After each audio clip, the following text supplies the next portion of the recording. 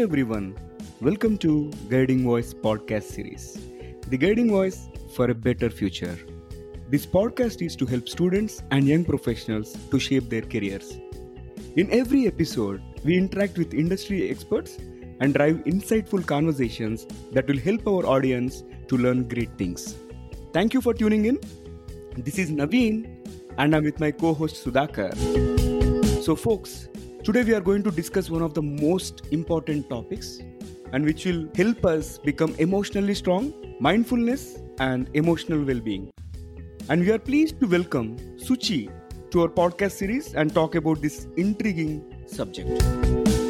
Suchi Sen Basu wears many hats. She is a certified cognitive behavioral therapy practitioner and emotional wellness expert. She is a social entrepreneur, a writer, and an animal rights advocate. Suchi is the director of Little Papillons, India's first emotional wellness initiative for early years and teens. Suchi is the founder of a startup, Earthly Sienna, and works towards climate change awareness through workshops in schools, colleges, and corporate offices through a non-profit for environmental awareness activities firm called One Earth Social Initiative. Suchi also represents Women's Indian Chamber of Commerce and Industry, that is WICI, as the state president for West Bengal elementary education.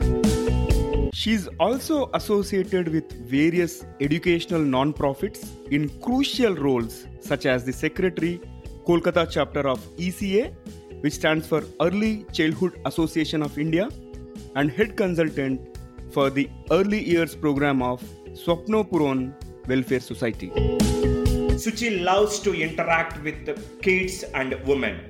As part of that, she actively participates in various environmental awareness campaigns, animal rights activism, and poverty alleviation for rural women.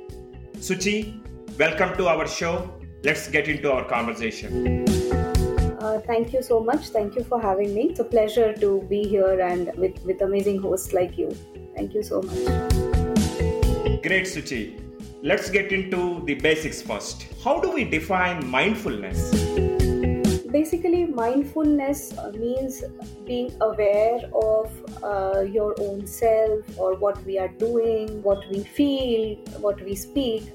So personally for me, in very short, in one sentence, it means to be in sync with one own self. So what happens most of the times is we are affected by what is happening around us, or something somebody told to us, or what others are doing and why I am not doing that, or maybe I could be doing this, I could be doing that, or so and so person told me something, and we get caught up in this cycle.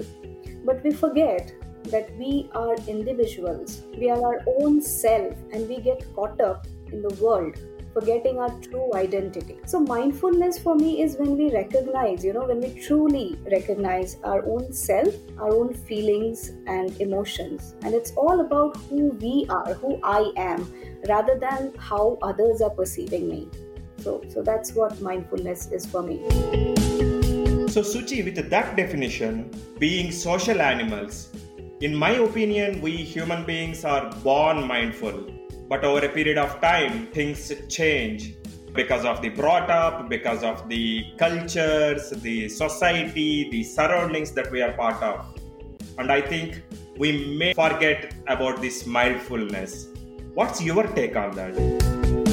So Naveen, actually what happens is, when we study about psychology and human behavior, so technically when a baby is born, a newborn baby isn't really aware of their surroundings, for the first few months. They cannot really differentiate between themselves and something that is surrounding them. So, a newborn baby is trying to probably suck their finger, or, they may even try to get hold of a pillow or anything that is lying beside them. So they don't really know that is a separate being, that I am an own individual. They cannot do that. But as we grow older, we become more conscious. We begin to connect with people, especially with people whom we are close to, our parents, our mothers. we try to connect to them, we try to connect to objects. Then when we start going to school, we meet more people. That is when we, in the true sense, we begin to become social members of society. Now, coming to your question of you losing our mindfulness, so that actually happens very gradually.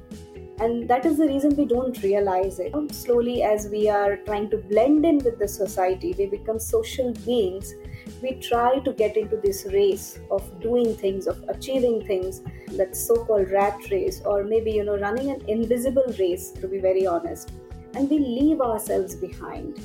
We start placing more value on external objects or external gratification rather than on our own self. So we forget that, is this what I actually want to achieve?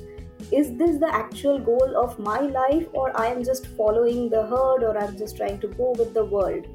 So that's how it is. So I would like to share a story from a friend. That's not my own story, so I will not name the friend. He was into IIT, so a brilliant mind, okay? And he went into there because obviously he had a brilliant mind, a top scorer, a straight A student, right from the beginning. So his parents wanted him to, so we have this roles in our mind that an A student should always become a doctor, an engineer, something like that. So this person gets into IIT and he quits after 2 semesters. He realizes this is not for me. And today he is one of the leading cartoonists in India. We would actually see a lot of his cartoons on TV, on Indian cartoons. So he pursued his dream. So he is probably one of the very few people who actually could, in fact, realize that this is not for me, and I need to do something else. So he took a call. So very few of us, sometimes realize that this is something that we need to do. We become actually scared, that I am already halfway into this. Should I leave this? Should I not leave this? Should I continue, see where it goes? And I would just like to say that it's not really late actually. Whenever we are starting, it is okay to start. If we are confident that this is something that we want to do, we should actually do it. And that is when we can again come back to being mindful and finding back ourselves. That's actually great insight. I think KFC was started by someone, that time he was 57 or something, right? 60 plus, yeah, true. It's never too late. Yeah. My personal example is I passed out from NIFT in Mumbai from I did my fashion designing, and yet here I am a completely different field, because I realized that is something that I do not want to do that. And thankfully I realized it probably a little earlier so that I could focus on something that I really, really want to do. Yeah, you brought up that interesting perspective, sharing your friend's story and also your story. And I completely concur with what happens, because many a times we have that feeling, okay, I started this and let me complete this. And by that time, probably you are spending good amount of time and you will not realize that the opportunity is missed. So very insightful. And also you covered about invisible race, social conformity. So amazing insights, Suchi. Now let's talk a bit about emotional well-being. Like, how is it different from mental well-being, and can you throw some light around it? Yeah, so this is a question that I do get asked many a times, that why do you talk about emotional well-being and not mental well-being? How is it different, or how is it connected? So emotional well-being is actually a part of a whole bigger umbrella that we call as mental well-being. So mental well-being, includes a lot of concerns that sometimes do need medical attention, or it may be a pre-existing disorder. So we have and may require, drugs or medicines at times to overcome those, or more of a regular medical attention. So if we are talking about autism or ADHD, so these are kind of the things that require a more, specific professional attention. But when we talk about emotional well-being, it is for everybody and anybody. Mm-hmm. So it's a part of mental well-being. So many problems such as depression or anxiety, these arise from not being emotionally well, rather. So if we can start this emotional development, or being emotionally aware from a very young age, or if we can channelize this, then a lot of these kind of mental health, aggravated mental health issues can be avoided. So in our groups, we have these sessions. So emotional wellness we conduct for various age groups. We conduct for adults also, we conduct for old people also who are 50 plus, and they are going through a different phase in their life, and they feel that anxiety, they feel depressed, that Probably children have grown up, they have lost connect with their children emotionally and mentally, maybe not physically, maybe they are still staying with them, but they have lost that connect and they feel anxious, they feel depressed. So these are emotional wellness sessions help them there. And for young children, they do not understand what they are feeling. So first, it is important for them to understand what they are feeling, then to express what they are feeling. And then when we come to people like us who are working, who are constantly, probably kind of very busy in a grind kind of a thing. So for us also, we forget that we come home feeling very anxious from a meeting probably that didn't go the way that we wanted to, or our project or our presentation was rejected due to some XYZ reason. And we come home, emotionally drained from offices, and we cannot give back to our loved ones what we should be giving back. That happiness, that love, we are unable to give back. So this is all emotional state, right? This is not a mental state. But unfortunately, if these small emotional issues, if they are left unattended, if we don't pay attention to it and consciously start doing something about it, it may actually lead to more complications of mental health. So it's very important to understand and accept and regulate emotions so that we can avoidable mental health issues do not occur. So these are something that is avoidable. These are something that we can consciously try to keep at bay. Yep, we need to understand, accept and regulate emotions in order to maintain our mental well-being. So that is very well put through. Now, tying both the topics, emotional well-being and mindfulness, how are they interlinked? So, it is actually interdependent or interrelated, you can say. So, mindfulness is being in sync with your own self, and emotions are a part of us. So, this is something that actually ties both of these together. And we are all born with emotions, and we lose connection to that as well. As we lose connection to ourselves and mindfulness, we probably lose connection to our emotion in the sense that we do not pay enough attention to our emotions, and that is why we do not know how to regulate it. What we spoke about just. So that's the reason we do not know how to regulate it. So it's important for us to understand how we are feeling. Why are we feeling the way that we are? And what can we do about it? So these are some important questions we need to ask ourselves often. So, and these are the questions that would lead us to the road of mindfulness. So emotionally well individuals are also mindful individuals. That's the way I see it. Excellent, Suchi. Now, with the explanation that you provided about the emotional well-being and mindfulness, how is it different between emotional intelligence and emotional well-being?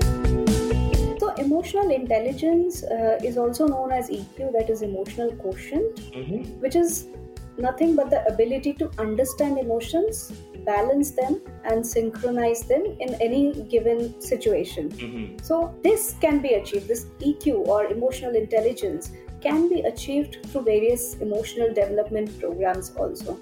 So these emotional development programs is what leads to emotional well-being, and that leads to being us more emotionally intelligent per se. So people with high emotional intelligence are also conscious about the emotions of people around them. So emotional intelligence is not only for us. So emotional well-being, you can say, is more of a personal thing for myself. An emotional intelligent person would be able to perceive the person who is opposite to them or around them. They are able to perceive their emotions as well. So they end up being more empathetic. So not just to people, in fact to animals and all the beings around them. So understanding our emotions is what is emotional well-being, and then the ability to regulate them ultimately leads to our emotional well-being. So this is how they are interconnected. We need to understand our own emotions, our own feelings and how to regulate them, and then we can also connect to each and everyone around us. That is what makes us more social being and socio-emotionally developed. So one leads to the other. Excellent. In this case, how to promote or instill this emotional well-being across all the human beings? Like when we spoke initially also. So the first step is to be aware about our emotions. So what happens is most of the times we are aware, but we choose to ignore our emotions. We have this, thing of, okay, we usually, obviously being social people, we are more concerned about what is happening around us and to others, to people. It's time to get back to connect to our own selves and be aware of our own emotions. And it's also important to accept that we have a different range of emotions. We cannot always be happy. I would just like to say one more thing about here is, so emotional wellness or being emotionally developed is not about being happy. That is not the concept of being emotionally well-being. Emotional well-being is when I know what I am feeling and I accept the way that I am feeling, but I also know how to regulate it. So it's a rainbow of emotions, we can say. So negative emotions, sometimes we are not allowed to portray our negative emotions. If we are feeling depressed, if we are not really not feeling up to doing something, it's considered as a taboo. From childhood we are being taught that. So I would like to pick a social issue here, that men are not allowed to cry per se. You said that boys don't cry. Boys are human beings, right? Why wouldn't they be allowed to? They also have emotions. They are pretty much allowed to express their emotions. So what happens is, we are always shown that negative emotions are wrong. So negative emotions are not wrong. They are a part of us. They are there within us for a reason. The only thing we need is to channelize them, because the more we push the emotions within us, the more issues we begin to create within ourselves. It may come out in some other way.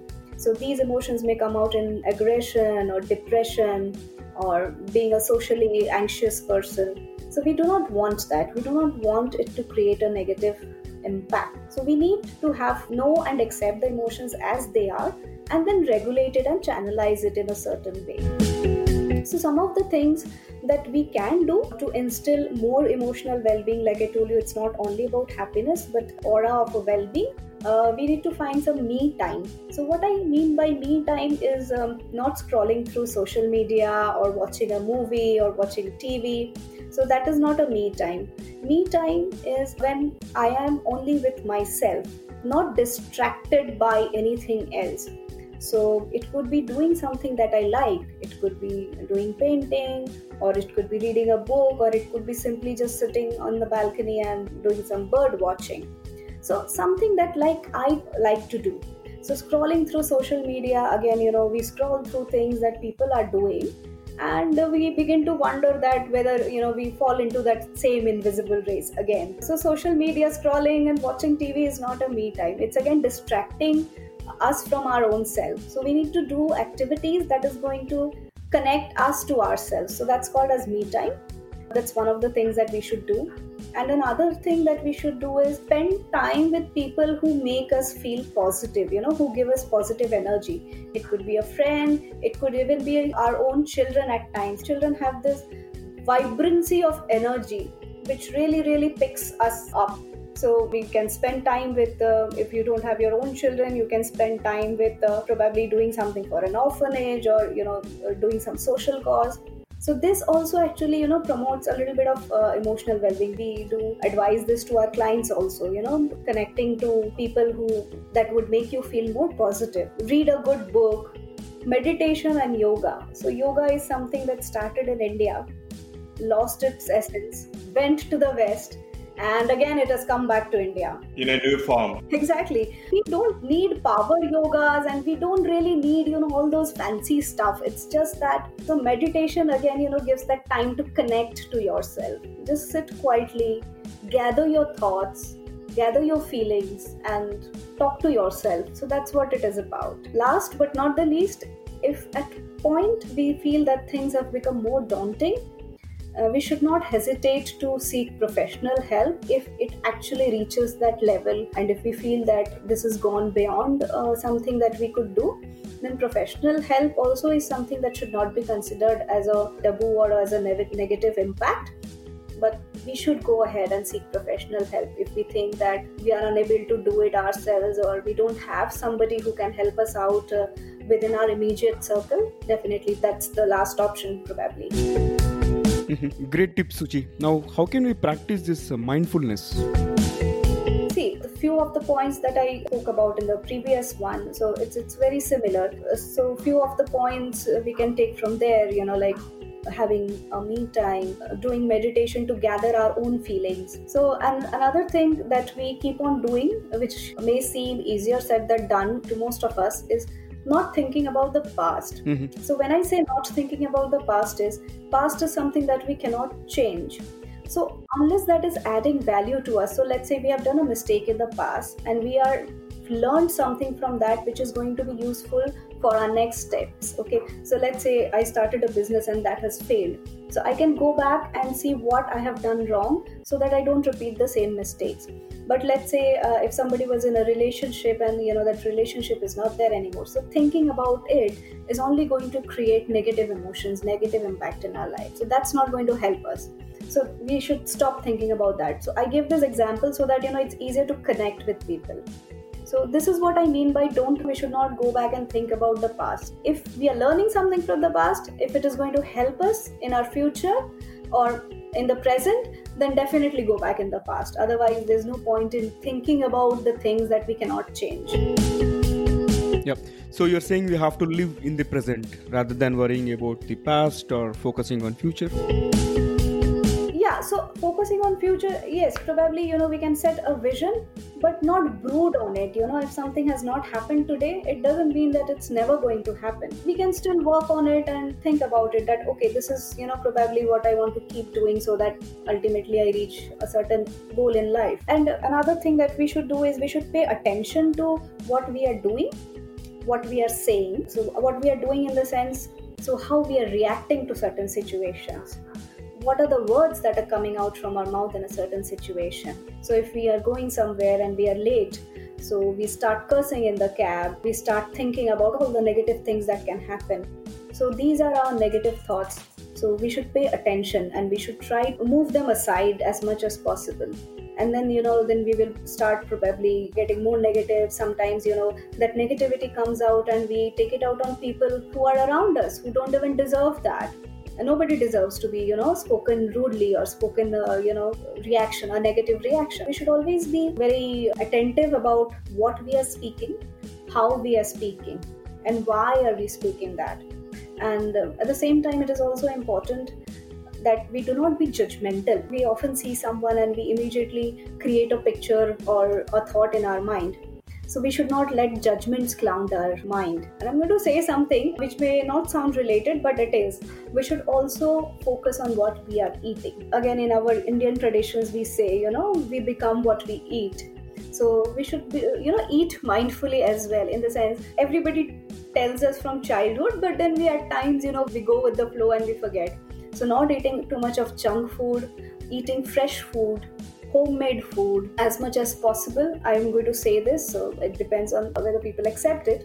But so in my personal life, whatever I have seen is as much as possible when you avoid animal products, it helps in healing yourself also. This is something that I leave it out in the open. But yes, definitely do not eat junk food.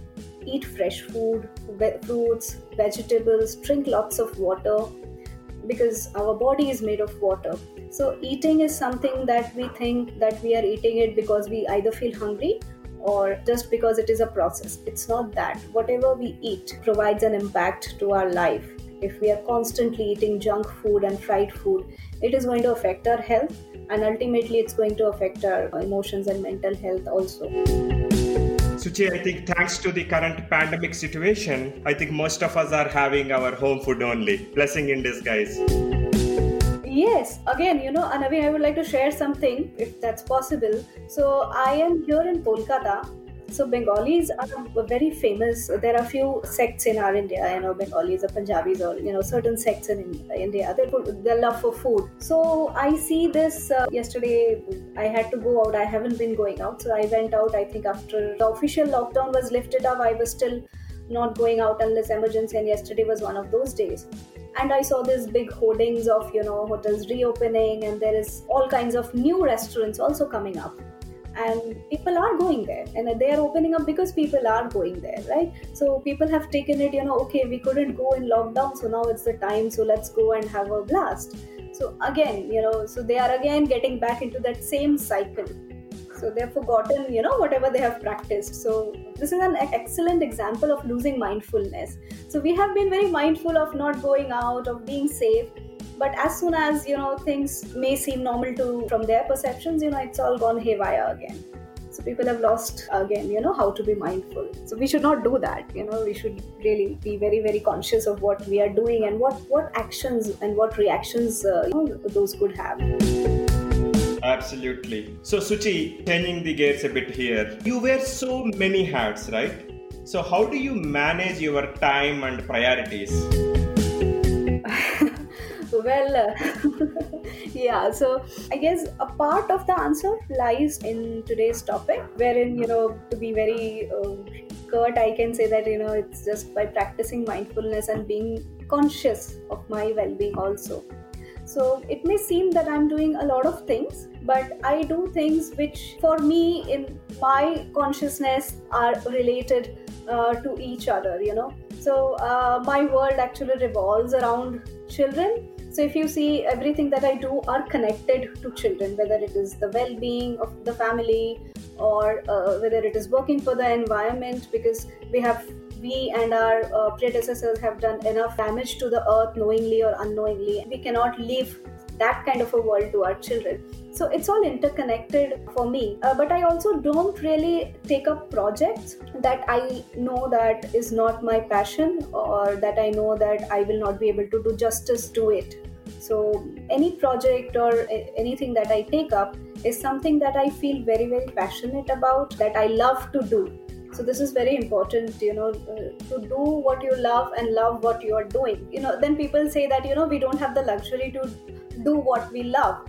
So maybe then till that time, so it is possible that, probably somebody wants to do something but maybe the family responsibilities, the financial responsibilities may not allow them to take up something because it would hurt the family as such. So it is possible. So till that time, probably, then we use the word as, fake it till we make it. So probably be a little more conscious of what we are doing, because we keep doing, we need to do something, we need to do a 9-to-5 job because we don't have an option. But if we are doing it with a negative mindset that I'm doing it simply because of, X, Y, Z, then we are going to end up in that whole vicious cycle of not feeling well, not wanting to do this, and then not performing well, and then that again non-performance leads to not being successful, and then not being successful leads us to being sad, and it becomes a whole cycle. When we know that we are doing that, we should probably accept it with a little more of an open mind and an open heart, and pursue it because we know that our aim is something else. So let's do it probably as a side hustle, or do it when you want to do. So maybe somebody loves to play football but cannot take it up as a profession. So maybe they can join a football club or go with friends on a weekend. So they still have that outlet of doing something that they love to do. So, and when they come back to their job, they are also putting in their good efforts, putting in their best of efforts in their job as well. So I have a friend who is a doctor and he loves to write. So a doctor and an author is again an unusual combination, people say. But then that's what he loves to do. So that doesn't make him a bad doctor or a bad author. He's equally good at both. So the writings is for when there is not an emergency, or a nighttime writer kind of a thing, or moonlighting as a writer. And his day job is being a doctor, going to the clinic and treating patients and helping them out. This is one of the examples. I just went a little off topic, but I just wanted to give you an example that this is how, we people who seem to do many things kind of probably in their mind or in my mind, it's just that one thing that I'm doing it for our future, for our children, to make a better world. That's my main goal, to make a better world. And anything that syncs with that vision, I jump in it. If there is something that doesn't resonate to that, I don't do it. I simply say no to it. I think that's cool. Wonderful tips. Thank you, Suchi. Really appreciate you taking time for this podcast. Thank you for joining us today. It was indeed great discussion on this sensitive topic about mindfulness and emotional well-being. Thank you so much. Thank you for having me. It's been a wonderful time. Thanks for having me. Absolutely. So these are all insightful, and definitely it is going to bring in change. These are all something which have evolved during your research and having worked with some clients and so on and so forth. So thank you for all the amazing thoughts, Suchi. Thank you so much. Thanks once again for having me. Dear listeners, to know more about our speaker and the content, visit or follow us on social media. We are available on LinkedIn, Facebook, Insta, Twitter, Pinterest, and also on YouTube. Just search for The Guiding Voice and then follow, like, subscribe to us, and also share within your own network. Feel free to email us at theguidingvoiceforyou@gmail.com. That is theguidingvoice4 as a digit u at gmail.com, or WhatsApp us on India number 9494 587 187, and we will be happy to collaborate with you. All right. So it brings us to the trivia segment of today's episode. And today's trivia is about hard drive. In 1956, the 5 MB hard drive used to weigh a ton, which is 1000 kgs. So in 1956, when IBM launched RAMAC, RAMAC, the first computer with something like a hard drive that we use today usually consists of magnetic disks with a moving head and was used to access and write the data. And at that time, it was considered a massive leap in mass storage technology because it signified a shift from punch cards and magnetic tape, which used to store data sequentially, to randomly accessible hard drives, because it was difficult to execute commands using punch cards and magnetic tape because of sequential nature. Talking a little bit more about RAMAC, it itself stood for Random Access Method of Accounting and Control. And the whole cabinet weighed over 1000 kg, and it could just accommodate 5 MB data over 50 huge aluminum discs coated with magnetic iron oxide. Those discs rotated at a speed of 1200 RPM, and the machines were leased for a whopping $3,200 per month back in the day. But now we're talking about 1 terabyte hard drive or storage even on a mobile phone, which is used for regular consumption. So imagine 5 MB data machine was leased for $3,200 per month, which is quite huge and whopping amount. Interesting, isn't it? Thank you for listening. There is more in store. Stay tuned. Have a wonderful time. Take care and be safe. Until next time, bye-bye.